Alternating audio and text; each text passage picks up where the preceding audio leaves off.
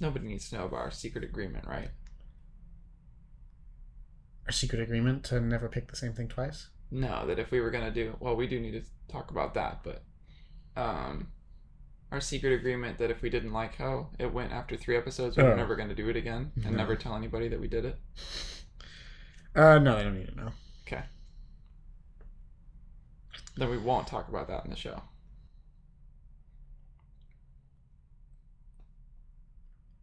All right, everybody, welcome back to Rez. I'm Riley, and I'm here with my friend Daniel. Hi. And today, we are going to talk about the book, The Drunkard's Walk. But first, we've got some follow-up that we're going to address from previous episodes. And I think it's only me who's got follow-up. Yeah, I got nothing. Except maybe to mention off the bat that things might sound different than normal. And that's because, for some reason, we're in the same place at the same time. Physically. Mm-hmm. Which is new. Doesn't happen. So, Daniel is here with me in Seattle. And we decided why not take advantage of the lovely day. And, I think we should have in the show notes a picture of this lovely day. You want to take a picture? I'll take a picture really quick. It's great podcast weather. There's the lovely day. So, we may be talking over each other a little bit. Mm-hmm. Forgive us. It's a live recording, as opposed to all the other non-live recordings that we do. But what is it that you want to follow up on? I've got follow-up for episode 2 about gravity, and episode 3 about Dark Souls. I'll go with the episode 3 one first because it's very quick. Okay. I just wanted to mention there were a couple of content creators I forgot to talk about. So I talked about Lobos Jr., speedrunner, challenge runner. I also wanted to mention a guy named Vati Vidya, and it's a weird name, but he does all of the Dark Souls lore videos. So he's very well known for making super good lore videos. So if you want to learn more about the story of Dark Souls, his channel is the right one to watch. And then there's another guy called the Happy Hob, which is a weird name, but his whole speed running shtick is that he does 0-hit runs. No. So he's done every Dark Souls and Bloodborne and Demon Souls taking 0 hits. Yeah, I'm glad that you started off with the one that's going to make me feel physical pain. Because anytime you talk about these guys with these insane constraints they put on themselves, it may I just feel the hurt that it must that you must go through to achieve this. Oh man. Okay. It's good to have those resources. Can you say their names real quick one more time? Yeah, Vati Vidya and the Happy Hob. We'll put those names in the show notes. Cool.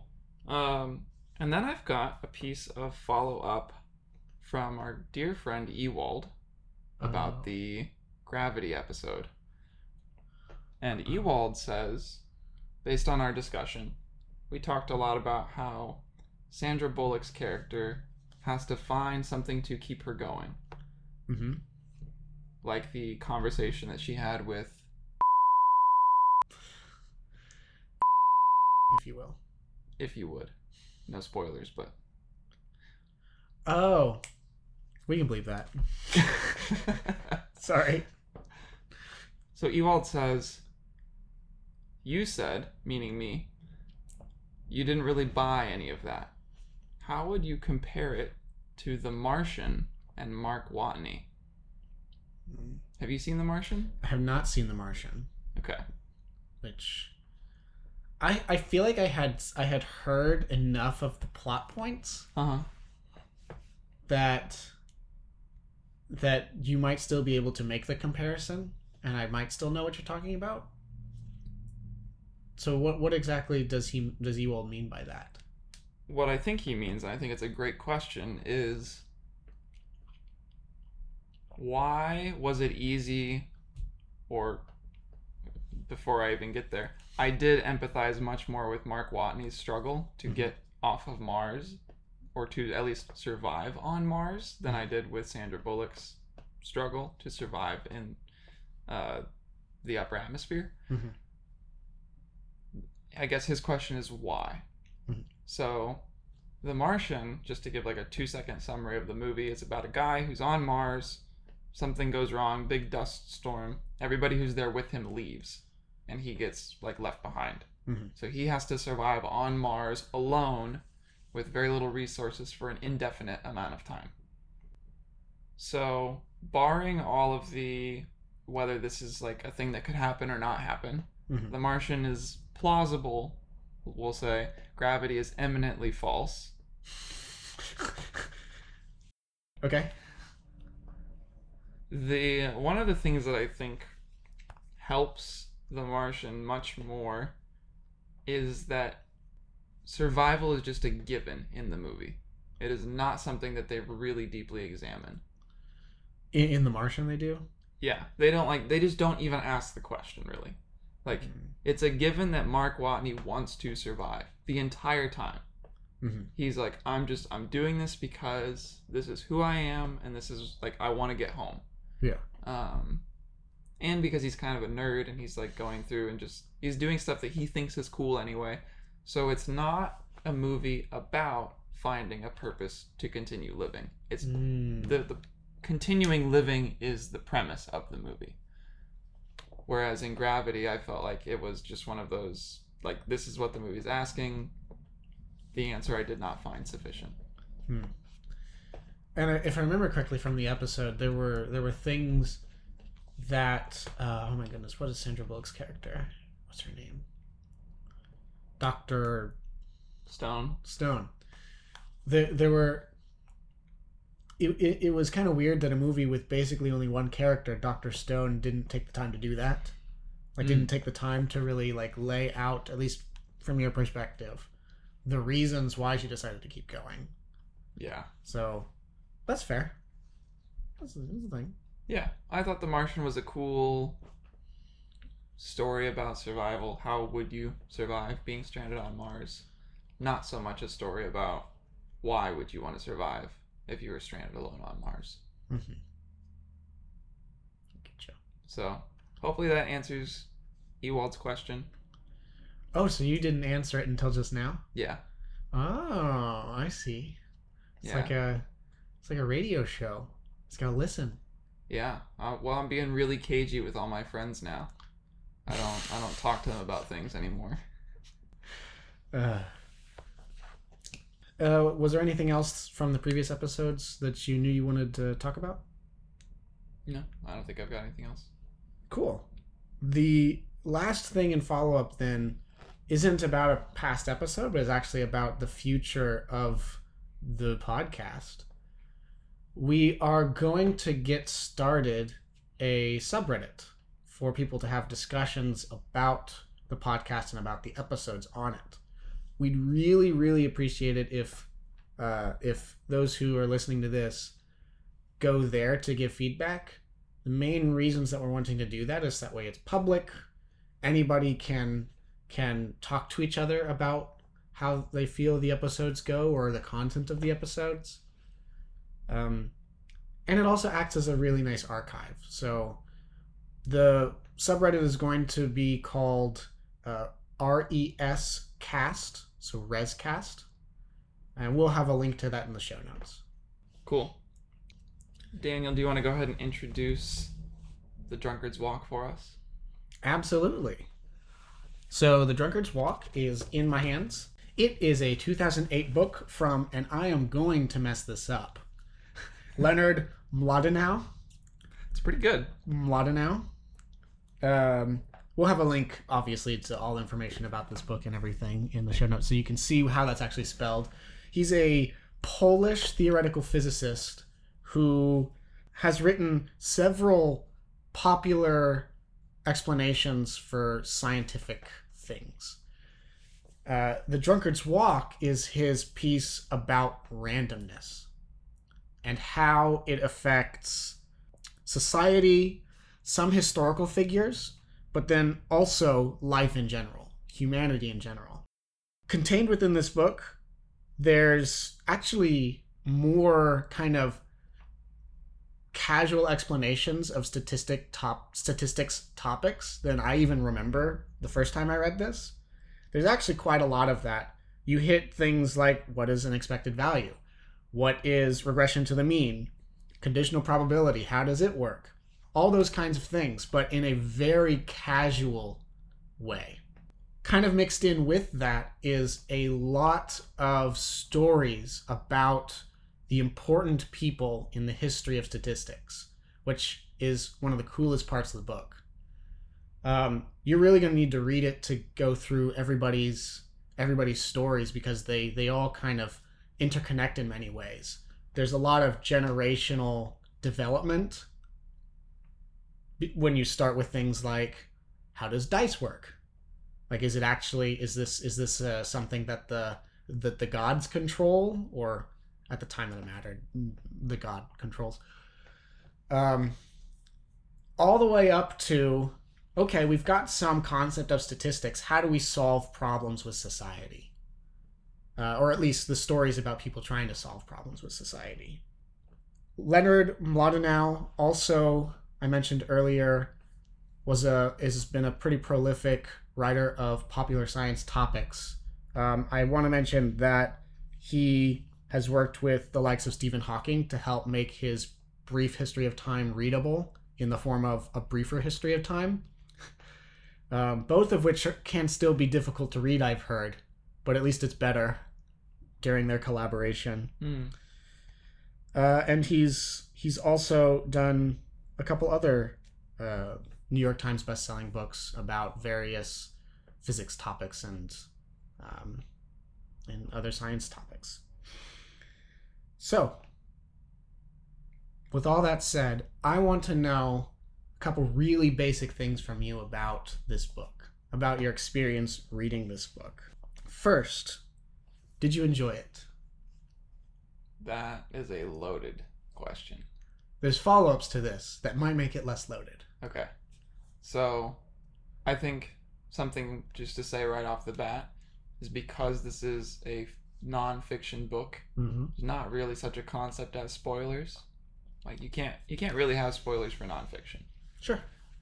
So the structure of this episode, rather than being divided into non-spoilers and then spoilers after the break, will be, I think, something more along the lines of general discussion of the book, followed by more specific, like getting into, on this page he said this, let's talk about that type discussion. So I'll try to keep things in the realm of the fairly general for now. Okay. Now, if I had to answer your question, did I like the book? There are things about the book that I liked. I would not read the book again. Yeah. I would put the book at like a 3 or a 4 out of 7 on the Daniel scale. Oh, I forgot that we named it that. So, it was a fairly average experience. Very average. So average, in fact, that the silly scale doesn't have a number for it. So average. No, 4 is the number that you would 4? put. Wait. Oh, we're not counting 0, are we? No, 0 is not a number.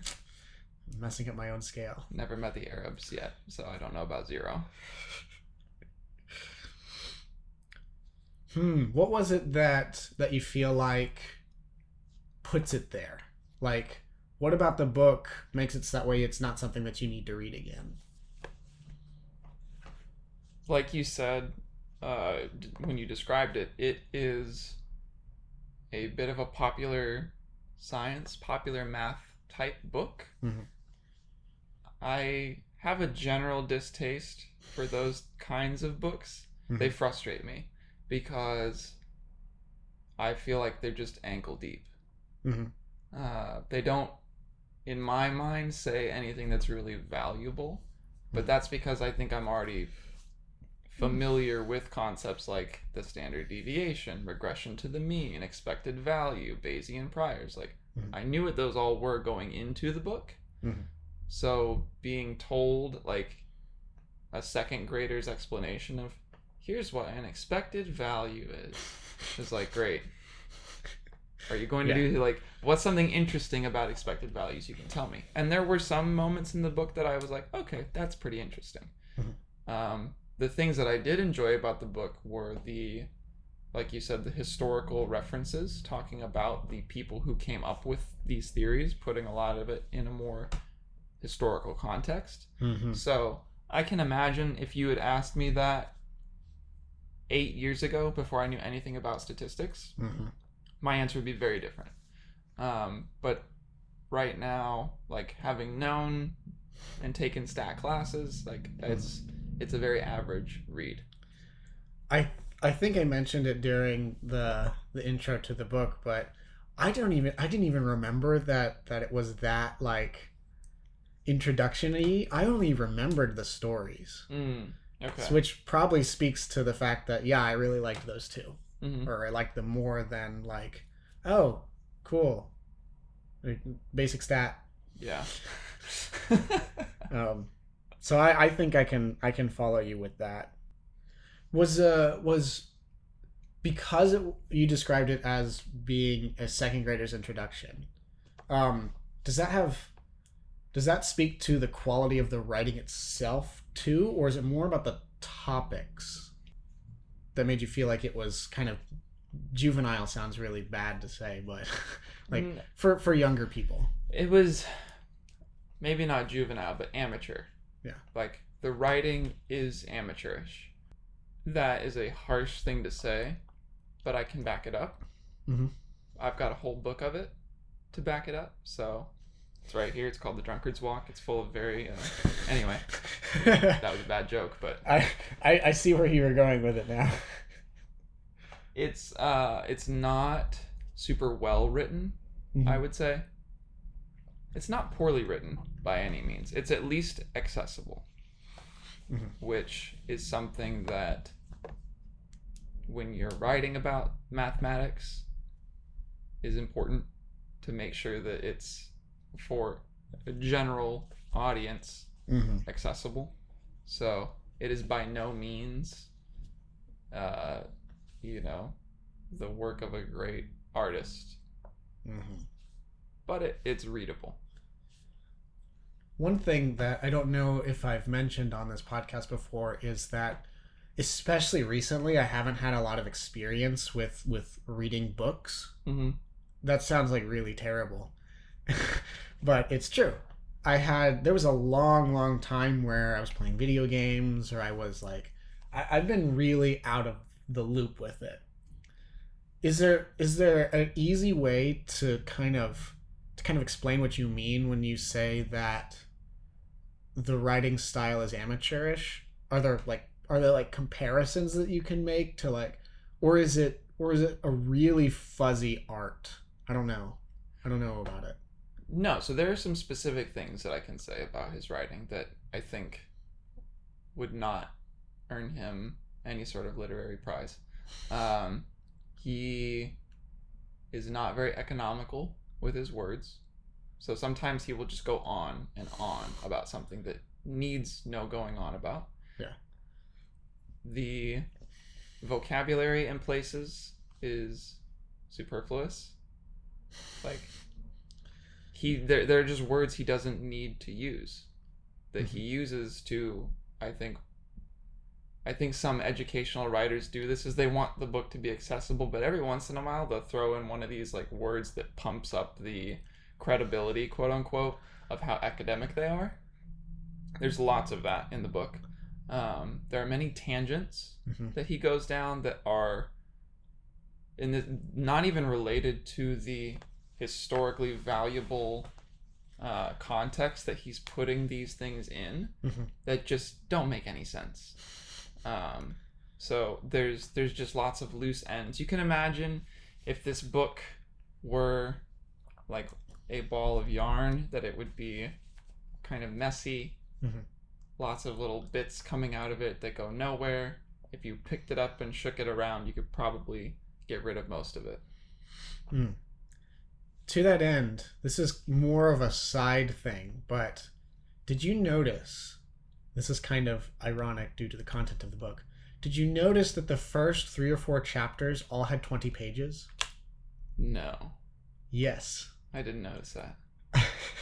I think one, it's kind of funny because that if it was like a truly random process or like randomness was in there, we would still expect to see that. But it always made me feel like, is he kind of filling space? And his benchmark was 20 pages per chapter. Were there any shorter than 20 pages? I didn't see any. Okay. Towards the end of the book, he started going over 20 pages. Okay. Interesting. It's like, it's a really small thing, but it could be connected to some of these concerns that you have about the writing quality. Yeah. The subtitle of the book is How Randomness Rules Our Lives.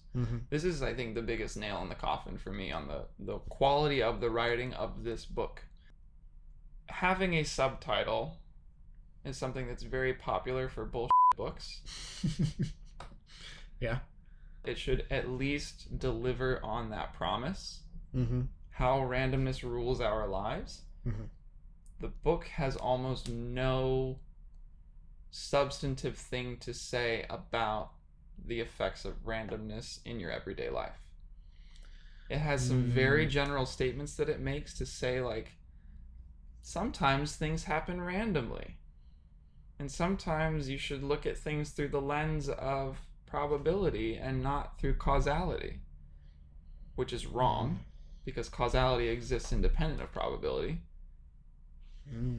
But I think that the structure of the book and the central thesis is just very muddied throughout. I don't think that there's like a clear delivery on that promise. I can probably agree with that. However, like that the delivery was muddied throughout the book.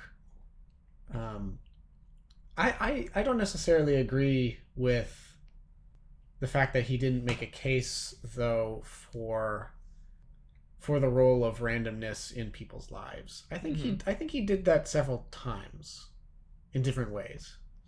There were and actually especially through some of the lives of the people who contributed to statistics.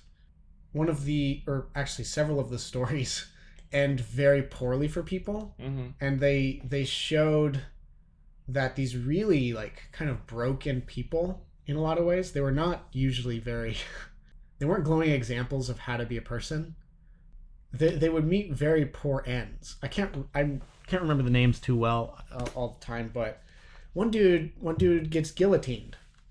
Yeah. One dude dies in poverty because he's trying to like, he follows the wrong thread and thinks he has to like give up everything for God or whatever. One dude gets on the bad side of the Italian families and just gets completely cast out. I feel like even those really basic examples are ways that he was trying to show that you've got to realize that systems outside of your control which are effectively in some cases random, do have a big impact on your life. And there are ways to mitigate that, which I feel like he only touched on towards the end, but I still think he touched on them. Touched on might be the right way to say it. Like, your summary that you just gave is clearer than anything that's in the book. Oh, okay. Yeah, that's fair. If we're talking about the book, yeah. Right?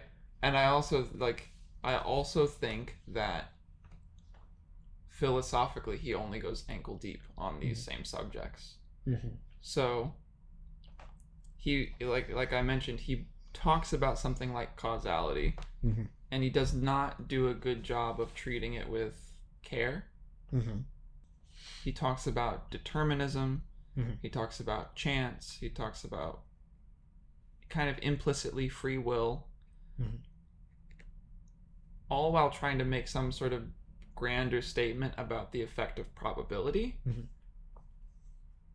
But he does this weird thing where he never actually addresses fundamentally the probabilistic nature of lives. Like, he never goes all the way to say, like, we do not have free will, and because we do not have free will, every outcome is probabilistic, so you will find yourself at some end of a bell curve Mm-hmm. because of that consequence.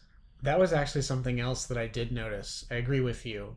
It was funny to have him talk about humans from the outside perspective, like that, or excuse me, from the inside perspective. Outside them, there's a lot of randomness Mm-hmm. in his story, but he never goes to say that there's a lot of randomness because a lot of humans might also have no free will or whatever, Right. interacting as completely random agents. Right. So therefore, like he didn't. Point being is that I agree with you. There were a lot of points where you felt like he's trying to make a case for the effect of randomness on like his life, but isn't willing to say that he himself might also have random forces inside his own decision making, which is kind of interesting, kind of strange. Yeah. And this is because I think whenever you're writing a book for a general audience, Mm-hmm. you can't make many strong statements. Mm-hmm. So things get very watered down. I think this is an example of something that is incredibly watered down, either because of that fact, or it's possible that he himself just does not have a nuanced view on the topic, like many scientists, which I think is really interesting that there's a lot of people in science that don't have strong understandings of philosophy Mm-hmm. and who will, by like bias of being in a specific scientific field, think that they're somehow exempt from the learnings of that field. So that's something that I wish that he would have gone much deeper into, Mm-hmm. the actual ramifications of randomness, not just in systems but in like throughout life. Mm-hmm. I feel like this kind of segues over to my other major question that I wanted to ask you generally about the book. We've kind of been dancing around it a little bit. Can you identify what he would want for a reader to actually do after this? Does he have an agenda that he is pushing for a large number of people? There's nothing explicit in the book that makes me think Mm-hmm. he's out to like, there's no call to action. Mm-hmm. Or if there is, it's a very, very tame one. Probably just along the lines of like you were saying earlier, by the way, there's randomness in systems, so don't, he says this in the book, be sure not to judge people solely based on their outcomes, but also based on their ability. Mm-hmm. Which, I wish there was a way to do that. right, I don't understand how you do that. Like, how do you judge a person's ability other than looking at the outcome of what they've tried to do? So I think it's kind of a nonsensical thing to say. So I don't think there's like a stated call to action in the book. I think the true call to action is general scientific literacy. Okay, yeah. Which isn't the worst thing in the world. Having like raising an awareness of probabilistic systems among a large population could still be useful in the long run. So yeah, I'm cool with that. And there are some things that he does go into in the book that I think are topics worth knowing about that aren't directly related to probability. Mm-hmm. Things like confirmation bias. Mm-hmm. Like, it's good for people to be more aware of biases that they have. Mm-hmm. And so I think there are good things to take away from the book, but I don't think it's a very pointed book. Mm-hmm. Going back to what you were saying about the thing where he was talking about how people should be aware of the role of randomness in people's success, and how you felt that it wasn't very satisfactory to just have him say that but then not have an alternative. I wonder if that was more of like he was just trying to point out a tragedy and make sure that people knew about that. It is kind of tragic that there are some people who that do have the capacity to be great, but because of the way that probability, or at least probabilistic systems, play out, they just fail over and over and over again and never actually succeed. Mm-hmm. I do want to say something here, which is the statement that you just made Mm-hmm. about people in probabilistic systems Mm-hmm. So the probabilistic systems bit, I think, is a very important piece of information that he never quite made clear in the book. The difference between randomness and probability. This is something that frustrated me throughout the book, was that he would describe hedge fund managers as their performance being random, when really it's part of a probabilistic system.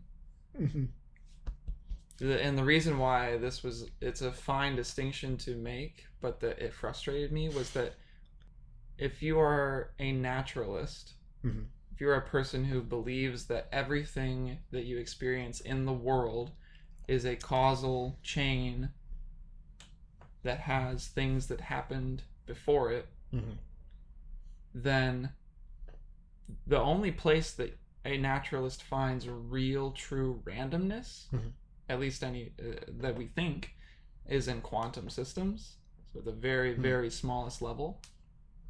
And then everything else has a naturalistic explanation. I think that I might be able to fill in that gap. I think the gap is filled with chaotic systems. At the stage that we're at right now, scientifically, there are some systems that are at its core deterministic, but either can't follow the event chain, or we can't represent the data with infinite accuracy.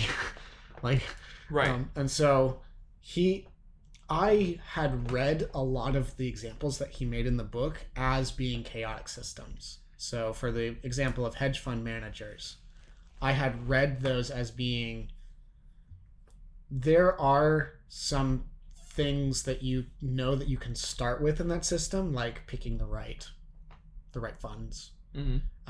I'm betraying the limit of my knowledge of the financial sector by saying what probably is the wrong word there. Picking the right things to invest in. But because it's so much bigger than just what you start with, time goes on and forces that we don't completely understand act on it, which I think he was many times speaking of as randomness, when it really was just a chaotic system. Exactly. Right. Systems that are sensitive to initial conditions are not necessarily random systems. Right. Okay. They might look random. And I think that probability, like the study of statistics and probability, helps us get a good idea of these chaotic systems and what the outcomes will be, given some chance, or some confidence interval, I think is the right way to say it. That does not make them random. And that is something that he constantly confuses throughout the book. So is saying that these systems, that things that are happening are random, when in reality they're deterministic, but they're just chaotic. Is that one of the, going back to your major concern about the popularization of the language in this book, is that something that maybe he consciously decided, man, it takes a lot more words to say, to explain chaos every couple paragraphs. I can just call it randomness and people will get it? Is it do you think that was one of those calls that you were I wish he didn't do that? I would have thought that, except there's a passage where he explicitly tries to strike down determinism. Yes, he does. So the fact that he calls that out makes me think, well, I clearly do not understand his worldview. But it's apparently not deterministic. I think that what might not have been very well explained by him is that he can, at our stage of development as a species, he could consider the world to be functionally non-deterministic. Right. Or something like that. That would be the only way that I could make that make sense to me. Yeah. That's a totally fair statement to make. But he doesn't try to strike down determinism using that argument. He tries to strike it down on almost purely philosophical grounds. I think it is is very accurate to say that we obviously do not have the capability to know. We're not Laplace's demon. We don't know everything that's going on the Earth the entire time that it's been going on. Yeah. But I think probability is the tool that we have invented to cope with that, rather than a natural consequence of everything's random.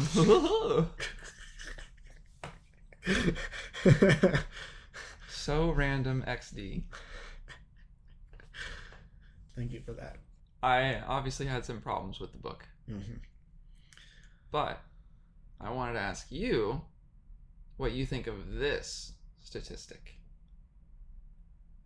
2.2%. This is the percent chance that if you picked a random page in this book, it would have a picture on it. You figured that out? Why did you do that? How did you get through this book? For those who aren't lords like us, we often joke about how I need pictures in my books. Like, I'm talking like oh, what's the kids book with the Goodnight Moon? Yeah, that thing? It's called Goodnight Moon. Yeah. And so he's astounded that I was able to make it through a book where only 2.2% of the pages had pictures. I don't think it has a lot to do with this particular book. I mentioned it at the top. I'm reading more, getting more into it. So the joke will have a lot less weight, unfortunately, because it's a pretty funny joke. I was only using the joke to actually ask you, like, how did you feel about reading the book? Because you haven't read many books, you said recently. Like, was it hard for you to read it? Was it easy? This is one of those things that I'm actually somewhat proud of myself for accomplishing this. I had regimented out the chapters I was going to read. Oh. So I did like a significant amount of planning to make this happen. Audience, leading up to this, I joked with Riley like all the time that, yeah, I'm going to read it at the last second. Or like, I'll read it on the plane. But I actually feel pretty good about that I took the time to actually read it. What this says about the book, comparing that to another book that I'm reading right now, is that it was probably more of a chore than other books, especially new books that I'm reading.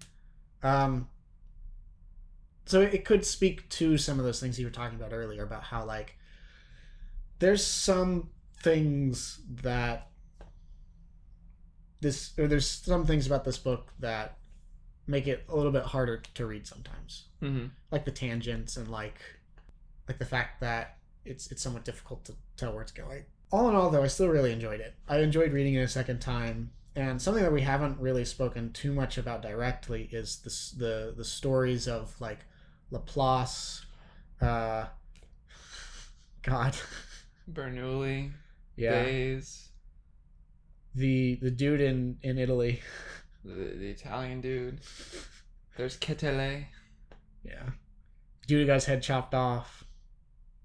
Which, by the way, Fermat. That one was pretty much the only story that I actually remembered from the first time I read it. Because it's so nuts. Yeah. That I feel like life during the French Revolution was crazy. Right. No matter what. But this dude was like, he was a scientist, he was a chemist, he was making some really good contributions and everything. Still, like, got himself tied in with the Femme Générale. No. Was this Lavoisier that you're talking about? Possibly. You said chemist. Oh, you think he was the only chemist in this book? Yeah. You speak French better than I do. I just opened it up to the exact page. Love what this. are the odds of that? Lord.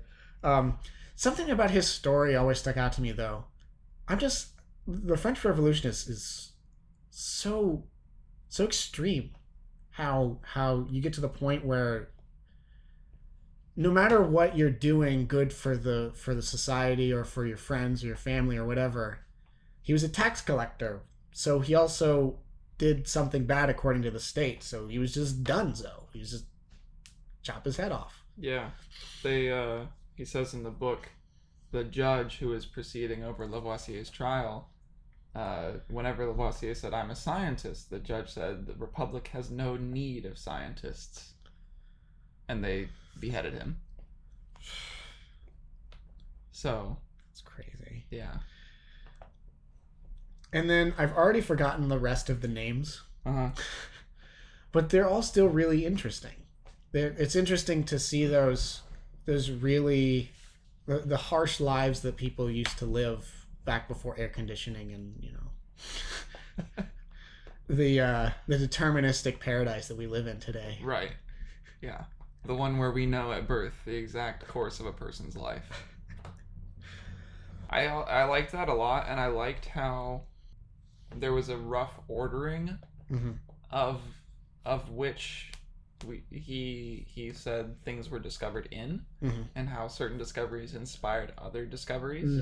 I liked that a whole lot, because that was probably the most useful part of the book for me, actually, was being able to tie together these theories in a rough order of complexity, and being able to associate that with historically that it took us thousands of years to get to the point where we understood something as simple as a die, to 200 years later we've got Bayesian priors, and we've figured out like how to answer questions about how accurate measurements are given the fact that we don't know the true value of the measurement.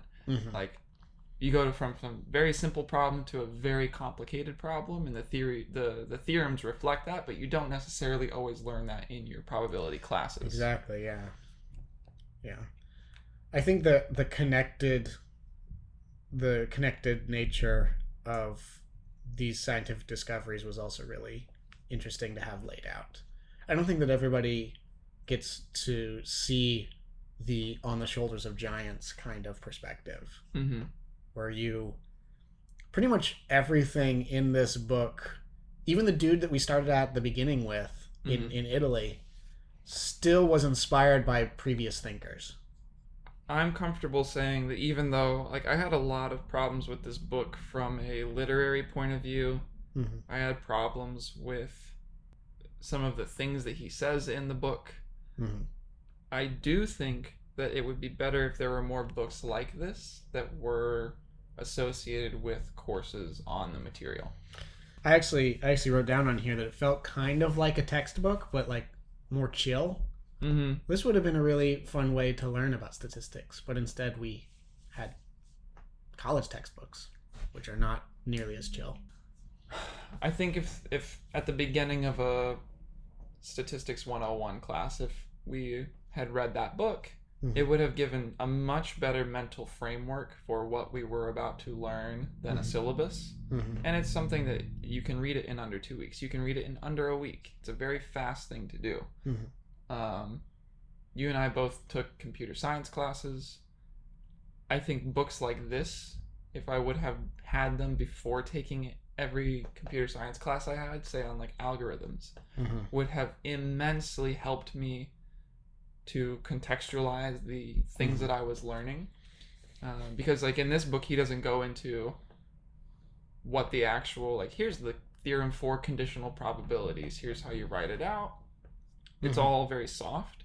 Whereas in classes, you almost exclusively only go, okay, here's the theorem for conditional probability, here's what you write in these slots, here's how you get your answer. Yeah.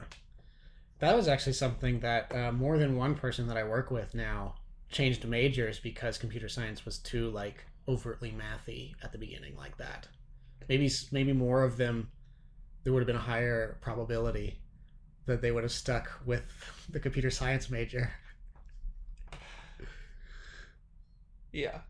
Maybe the distribution of skill is different now because of that.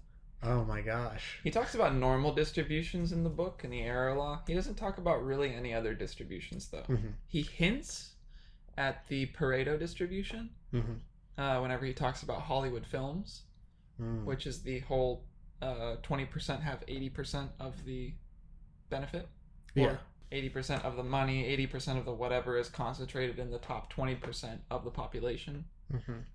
Which honestly is one of the most important ones to think about if you're thinking about like, man, why is my Why is my podcast not getting like Right. the respect it deserves, man? It's a great podcast. But, Right. I couldn't think of a stupid one, so I just used our own. I was trying to think of like a vape store or something. Why isn't my vape store as good as the big time vape stores? But that doesn't actually work. It does. I mean, I'm sure that the income of vape stores follows a Pareto distribution, not a normal distribution. Man. The normal distribution is still pretty important if you're thinking about like what an average person is like. Totally. Because it is hard to lose the perspective that, generally speaking, we're pretty average, I think. Especially depending on the sample that you're taking from. But across the U.S., we're probably pretty average. That is a very safe statement to make. Fine, we won't go too far into that.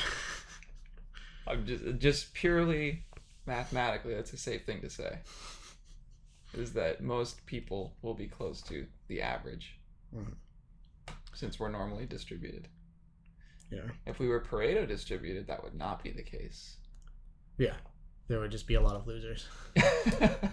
So, who knows? What kind of world are we living in? I guess it depends on your measure of success now, doesn't it? Wow. Now we're getting deep. I feel like we've talked about generally what this book is like for a little bit. Do you want to change tone with a bit of a word from our non-sponsors? I think that would be an appropriate time. Do you want to get up and go to the bathroom while we introduce non-sponsors? Yeah, I'll get... Listeners, are you small business owners? Are you tired of trusting a computer to do all of these calculations for you about your invoices, to send bills to other people automatically, quickly, seamlessly, easily?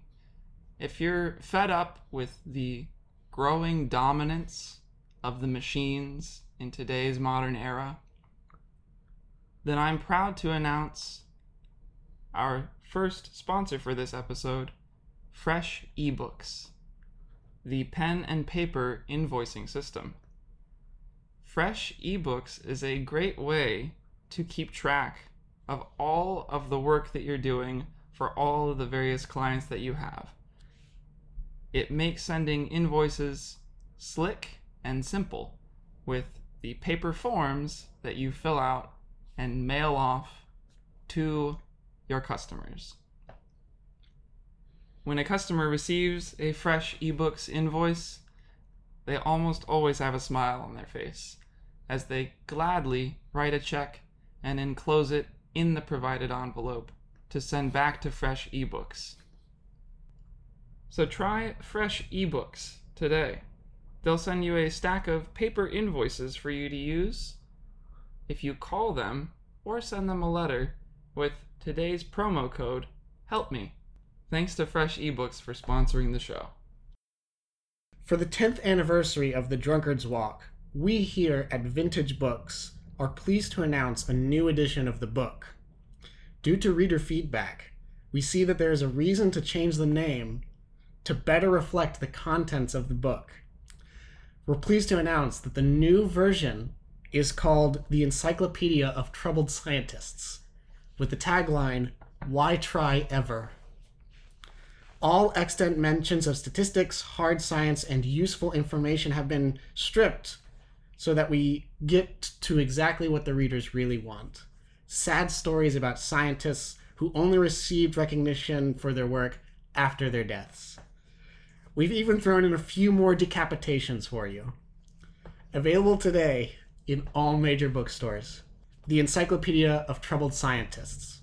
Why Try Ever? So, I had a certain way that I wanted to ask questions to you about this, but I feel like you've made your position pretty clear about how you feel about not the duality, but like the relationship between determinism and either chaos or randomness or whatever buzzword you want to say for that. can you speak a little bit more towards something that's not really addressed in the book very well, but something that you brought up earlier? If you do acknowledge that there are chaotic systems in many parts of life, do you, in knowing that they are still deterministic, do you still think of them as random? Or, like, how does that work for you, I guess? So the definition of random Mm-hmm. that makes the most sense to me Mhm. is outcomes of a process that no amount of prior knowledge would help you predict. I think that that's a good definition of randomness for me functionally every day, because there are many things in life, like you alluded to earlier, because we are not omniscient. No matter how much data I get about those things, Mhm. I won't have any better predictions about how the outcome is going to be. So you still have to hedge your bets and act as though things are effectively random in most cases. I think that's one answer to your question.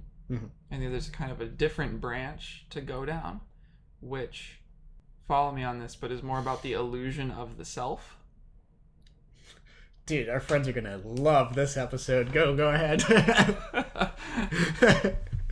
So, whenever you're talking about the way that you conceptualize the world to make yourself more comfortable within it, Mhm. I think that viewing things as deterministic, Mhm. you can know that rationally, and your self-conception will still not include that. Right? So, like, the free will thing is a great example of something that many people balk at because they feel like if they accept it rationally, suddenly it's going to change their outlook on life. And it can, and you have to be, like, very careful to not let that into your own self-conception.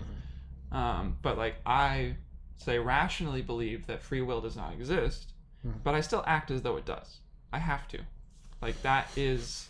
You don't have a choice in the matter, you would say? Exactly. My hand has been forced. The whole conception of self and what tools you use to please your frontal cortex don't have to be reality.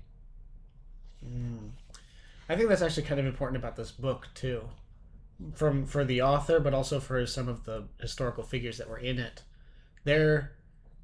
It's easy whenever it's told this casually, as in The Drunkard's Walk, or just this shortly, that people's rational understanding of the world must match how they function in the world. And I think that it's really important to realize that while reading this book, that that's not the case.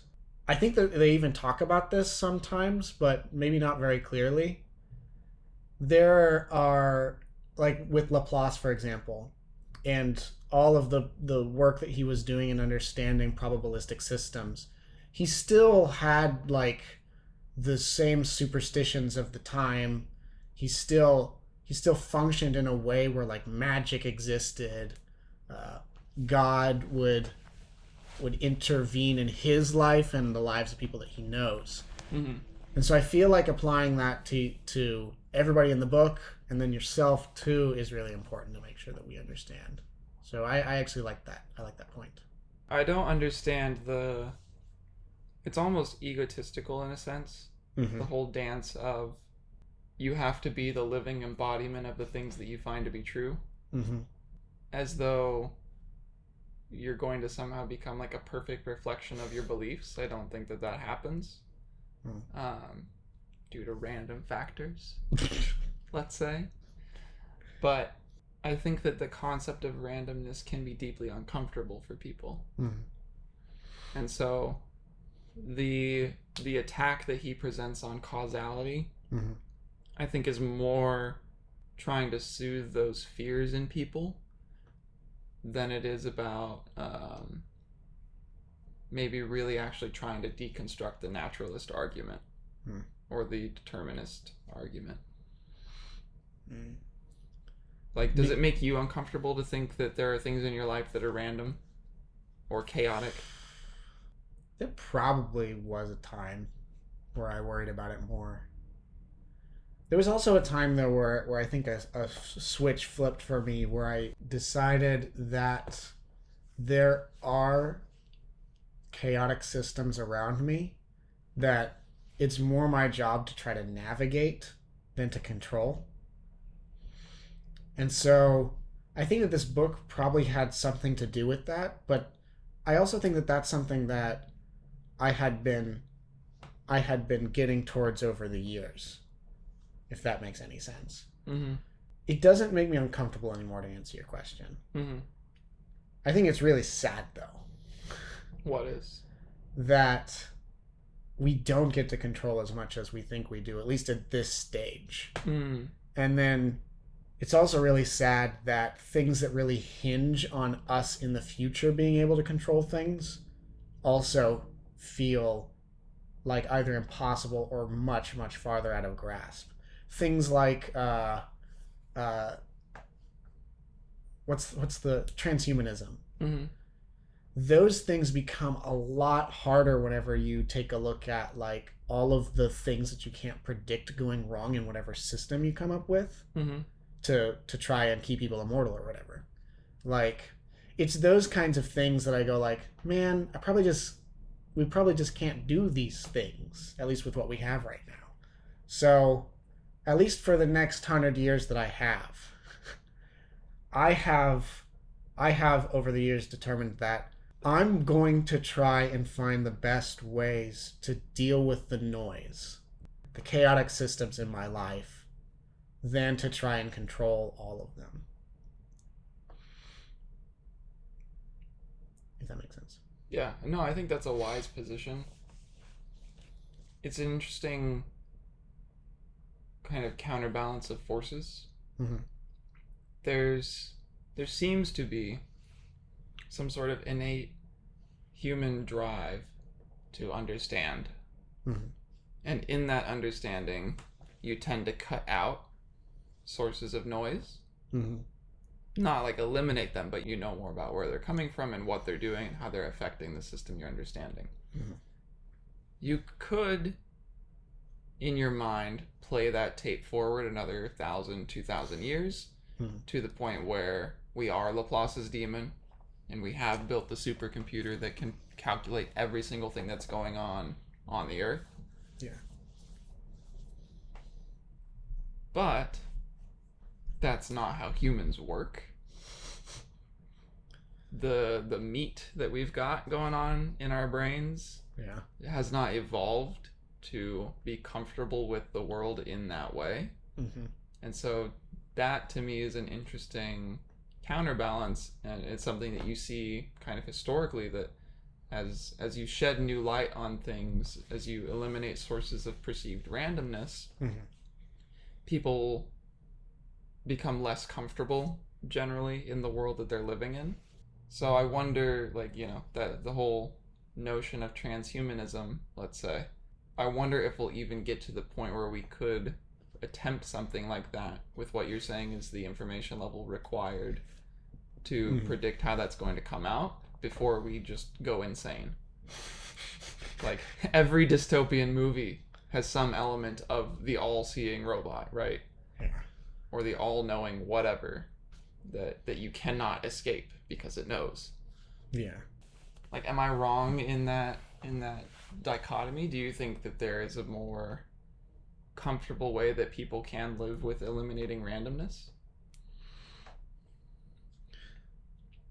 I might not completely understand exactly what you mean by... Can you say again what you mean by the dichotomy? So there's the natural human drive to want to eliminate randomness through better understanding things. And that's usually a side effect of the goal that you're achieving, right? So you want to make a system that does something specific mechanically. As a side effect, you've eliminated randomness in some ways. Versus the natural the necessity of randomness in a human's inner life. Mm-hmm. Like, your perception of the universe or of your surroundings, I think, has to contain levels of randomness to comfort you. I think I see what you're saying. Would it also be fair to say that certain levels of uncertainty are what our like minds actually expect? And Yes. so eliminating uncertainty as humanity goes to the future indefinitely. Mm-hmm. You're wondering if, as we begin to understand more and more about how the universe works, that we'll be breaking down what it means to be human and really fighting against the natural tendency to deal with randomness that our brains are kind of built on. Yeah, I think that we're slowly creating an inhospitable environment for the human psyche, where we're taking these sources of chaos that I think are comfortable, and we haven't done this completely yet, but play the tape forward 2,000 years and put us in a totally different situation where at any point in time you can know, let's say, 90% of facts about the world that you're living in. Is that a thing that you think will evolve to cope with?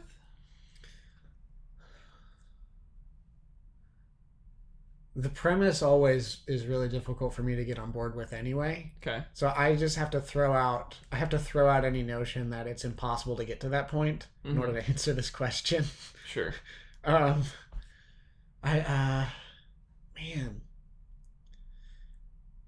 I really don't know. This feels like just it's like a totally foreign way to live. The only way that I can think about this is in terms of some fictional characters, like the Q in Star Trek. Mm-hmm. They are omniscient, all-powerful, immortal beings who have essentially figured everything out. And there's a point in Voyager where you discover that they don't like it. Mm-hmm. That they could be the humans 2,000 years from now type thing, where they're just like, their lives don't have any meaning anymore because they've either tried everything or they know how everything is going to go. That I feel like might be one of the only ways that I've seen the idea explained, and the outcome is not good. Mm-hmm.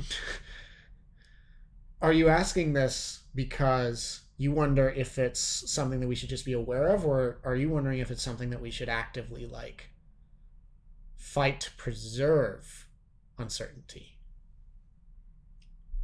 I don't think you'll have to fight to preserve uncertainty. I think there will be crazy people who want that. I do think, though, that it is something that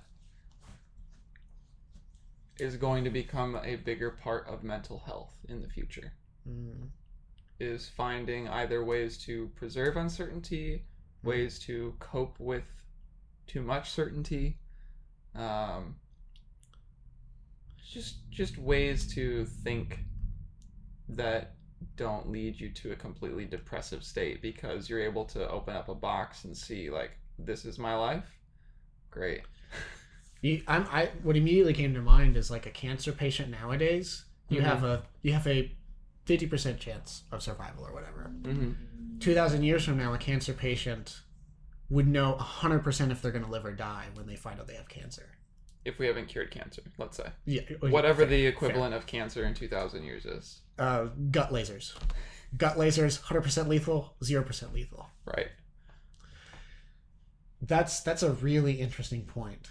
That because people don't know how everything is going to go, they can at least convince themselves that it'll go the way that's nice for them. Even in situations where that's really slim.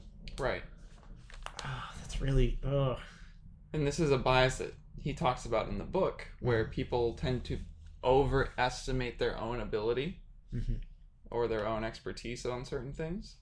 But if you can eliminate the sources of that bias, Mhm. I wonder how people will cope, if they will cope. Like, reflexively, you're still going to go through the same stages of grief, Mhm. probably. In the case of the cancer In the example. case of the gut lasers. Gut lasers, sorry. Right. Where they tell you, by the way, you've got gut lasers, here's the timestamp when you're going to die. Yeah. God. I'm sure, like, you'd be like, that's not right. I'm going to get a second opinion. Or, like, the computer must be wrong. All of these, like, human rationalizations that we go through, Mm-hmm. even today, whenever we're presented with uncertainties Mm-hmm. that have a very high probability of being this specific outcome, Mm-hmm. people will still over-rationalize their ability to change that outcome, Mhm. sometimes to great effect. Like it actually works. Yeah. Sometimes they are able to change what everybody thinks is going to happen. That I feel like is another bias type that I think is mentioned in the book. If not, then it should have been. Which is, it is, at least at this stage, somewhat difficult to tell if what you're doing changed your odds or not. Mm-hmm. Which isn't directly related to your scenario, but I do think that's one of the other really important lessons for people. However, it does kind of lead to another question that I had, which is, we touched on it earlier. I don't think the book says much about this, but how should we deal with trying to plan for things if we kind of follow the thought process that the book lays out, which is you technically can only measure things to a certain degree of accuracy, and then even going forward they just become probabilities. How, if any, do you think the book is saying the author feels people should deal with that? Or do you think they're not saying anything about how people should deal with that? I don't think I got any, like, specific here's how to deal with those uncertainties. Mm-hmm. More than I just came away with a lot of, like, these are the human biases that we all have. Make sure that you're aware of these biases. Psychologists are going to hate this. Psychologists hate him. For social psychology, sociology, especially, are these systems that we at this stage just can't derive laws about, like in a practical sense? Is that one of the things that you conclude from this book, but also from your understanding of science and statistics and your worldview? I ask this because I feel like there are times in this book where you've said he's argued both of the sides. I'm curious as to where you might fall between those, between a yes or no answer.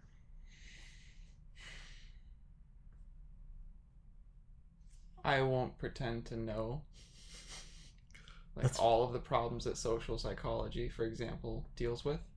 If we're boiling it down to generally, can you predict human behavior? Or can you predict the behavior of groups of humans? Mm-hmm. The answer is obviously yes. A large part of advertising is built around this. Mm-hmm. So it can be done. How that translates into, like, some sort of fundamental codified set of laws of human nature, I think is much harder to come by. Mm. Whereas with physics, the thing do the thing. We have an equation for this. We've pretty decent understanding of how the system will act given certain parameters, that kind of thing. A lot of that's been figured out.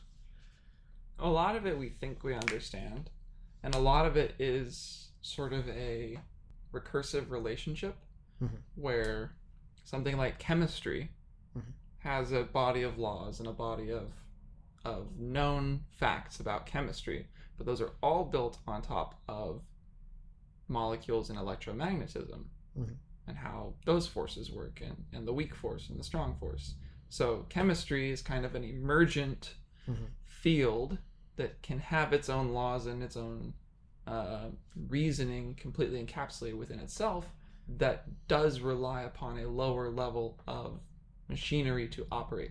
So if you're talking about like a fundamental codified set of laws for human nature in social sciences, maybe one day we'll finally understand those, but I guarantee you, at least in my opinion, that will recurse down a lower level to biology, which will recurse to a lower level to, chemistry, down to quarks and gluons and things. Like, I can't remember exactly who it was, and I don't believe it was in this book. I believe I read it somewhere else where there were. Oh no, it was in one of the podcasts with Sam Harris. Mm-hmm. It was a dude who was talking about dependent domains of science or whatever. I can't remember the exact terminology he used. Interesting. And don't get me wrong, there will always be emergent phenomena that come out of going up that stack. So molecules are an emergent phenomena, and the way that molecules interact have different rules that are emergent phenomena, but they're all based on the lower levels. So the laws of human nature might just be an emergent phenomenon of biology and what happens when you get a sufficiently complicated neural network. We probably have gone a little bit off the deep end with this, but I think it was a good tangent to go on, because it helps put the book in a little bit of context. That this guy is trying to raise some awareness of statistics and sociology and those kinds of things, but in many ways he didn't make the connection to how you actually make decisions based on those things, or how you come up with a set of rules for how humans work based on statistics. He didn't necessarily make that connection, which I feel like is an important takeaway from us reading the book, right? Yeah, it's absolutely just a wrapper around the very simple introduction of some statistical concepts. So, that being said, who do you think the book is for? Who should read this book? Morons. Well, I'm glad we read it then. Whenever I first read the book, I remember having like a really good feeling about it. Like, I felt like it was a very important book for me at the time. I believe that I was still living at home, so I must have been in high school or whatever. So it was like 2010 or something like that. It was a very different me then. So there's a chance that was the kind of person that book was for. High school students. People who were looking for an introduction into how chaotic systems work, how statistics work. I don't know, after reading it the second time, if I'm its core audience. Clearly, you're not its core audience.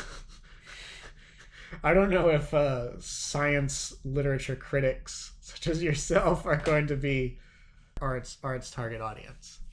I mean, did you feel the same way about it? I'm just a guy with opinions. Clearly. I'm not a literature critic. Why are we doing this podcast? No, I'm kidding. These are just some of my thoughts. Some of them are critical. Yeah. Go ahead and open up to page 209. 394. And I want you to read the first new paragraph on that page out loud for us. Our society can be quick to make wealthy people into heroes and poor ones into goats.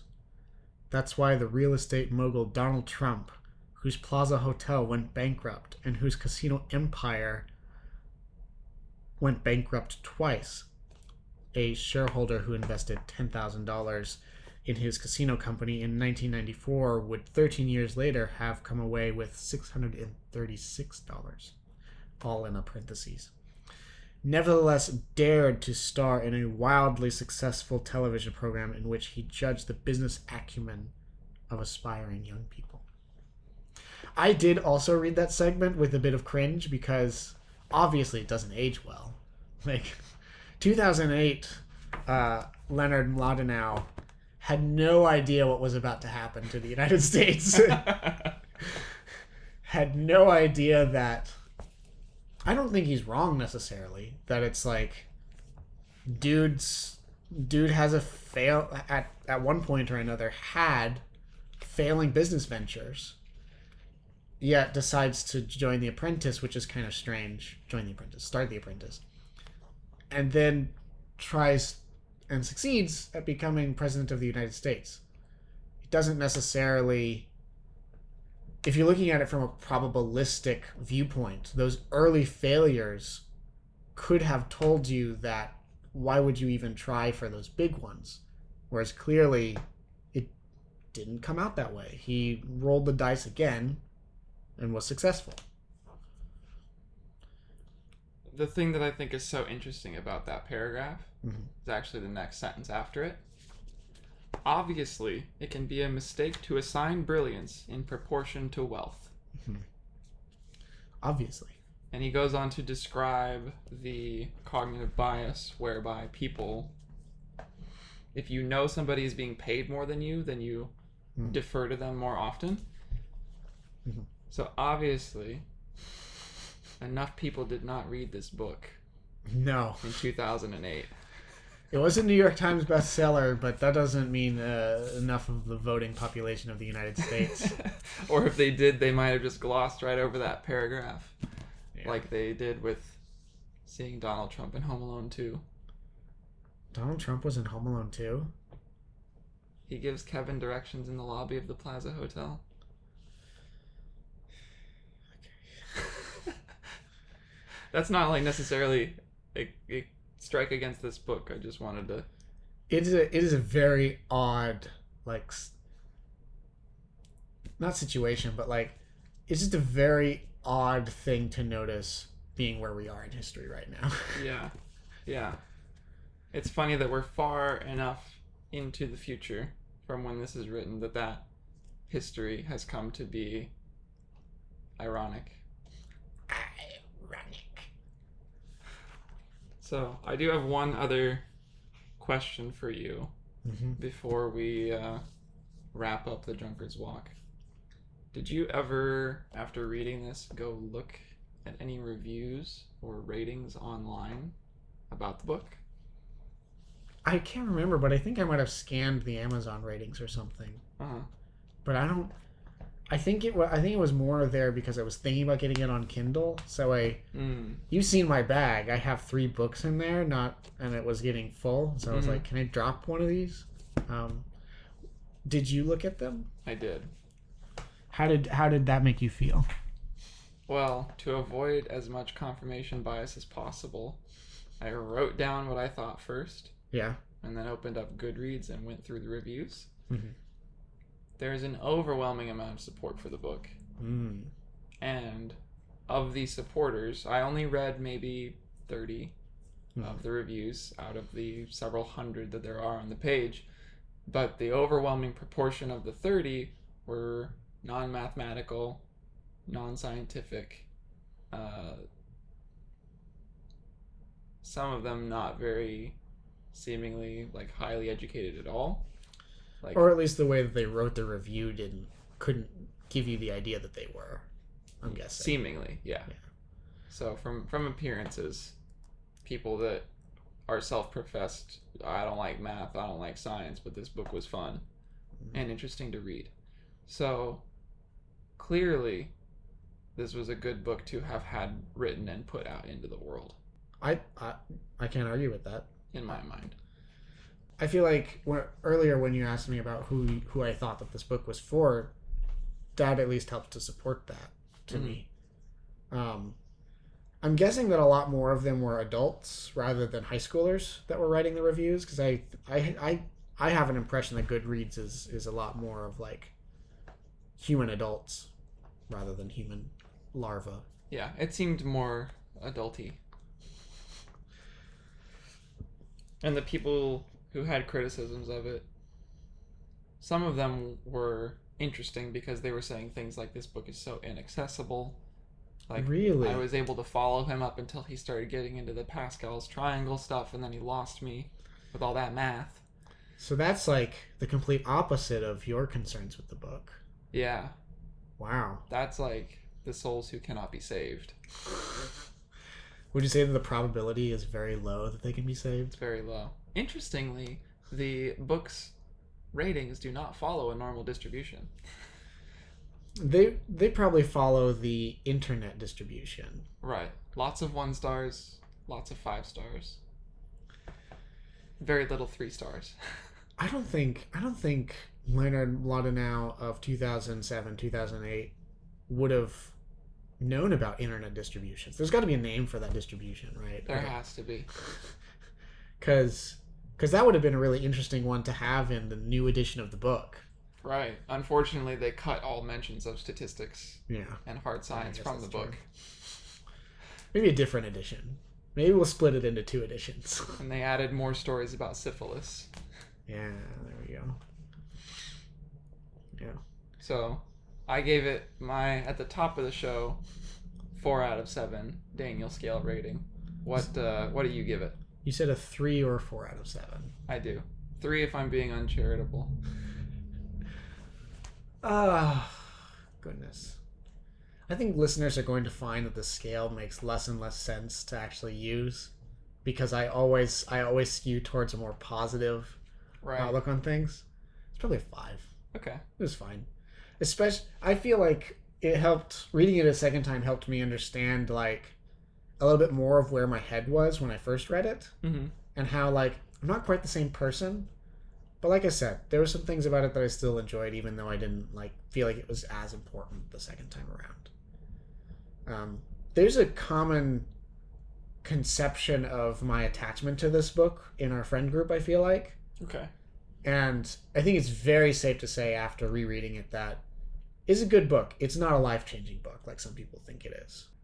But we can't actually, like I can't actually give the answer to you that easily. I have to first go through several paragraphs of explaining how the human eye works. Okay. And how there's a blind spot in the middle of it. And Yeah. in that blind spot is the number 5 out of the 7 scale. Thanks for tying it back into the metaphor. That's important. Is it really, though? I think it's fair to say that it was worth our time to see what this book was about. That's another way I could say it. Sure. And I think it does tell me that if Leonard Mlodinow has written other books on topics that I'm not very familiar with at all, that they would probably be good introductory reads to a subject. So I think it's safe to say that we could recommend The Drunkard's Walk to anybody who doesn't really understand probability or only understands it on the fringes. I would agree. We have successfully laid it to rest. Our first book, our first nonfiction book. Whew. It was a very interesting experience to see how that would work with this podcast. But now I believe that we need to take the time to pick what our next topic is going to be. Yep. Before we actually started recording, you were talking to me about a proposed change that you want to do. Can you explain that? Yes. So after reading this book on probability, it occurred to me that we're rolling a d4, a 4-sided die, after the end of every episode. So chances are, eventually we will hit a streak of we're going to do 2 or more episodes on just the same media back to back. So I'm proposing that we change to using a d6 and then rolling that to choose from the remaining 3 categories which we did not just do. So since this time we did books, next time we would either do a movie, a TV show, or a game. I'm game for it. Cool. We have here a d6. Can you prove to the audience that we have a d6? So, what numbers correspond to what categories? So 1 and 2 will be games. 3 and 4 will be movies. And 5 and 6 They'll be television shows. Let's do it. I await. 1. We're doing a game.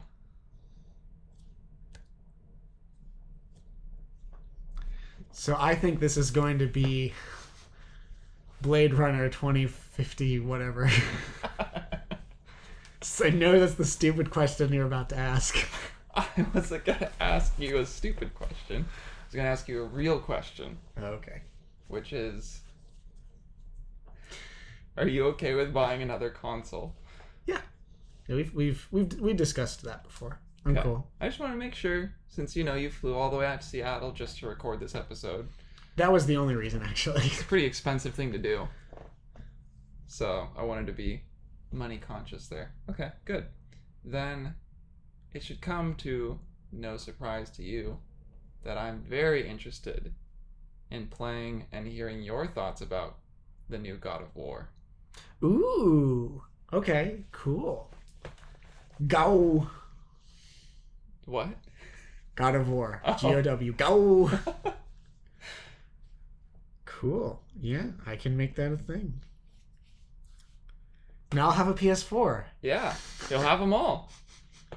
Whenever I got my Switch, I was on like the fence between the two, but now I get to do both. You're doing it for work. You don't have to decide. Yeah, for a job that doesn't currently pay anything. Currently. Statistically, at some point, it'll pay us something. I don't know that we can say that the probability space has anything right now.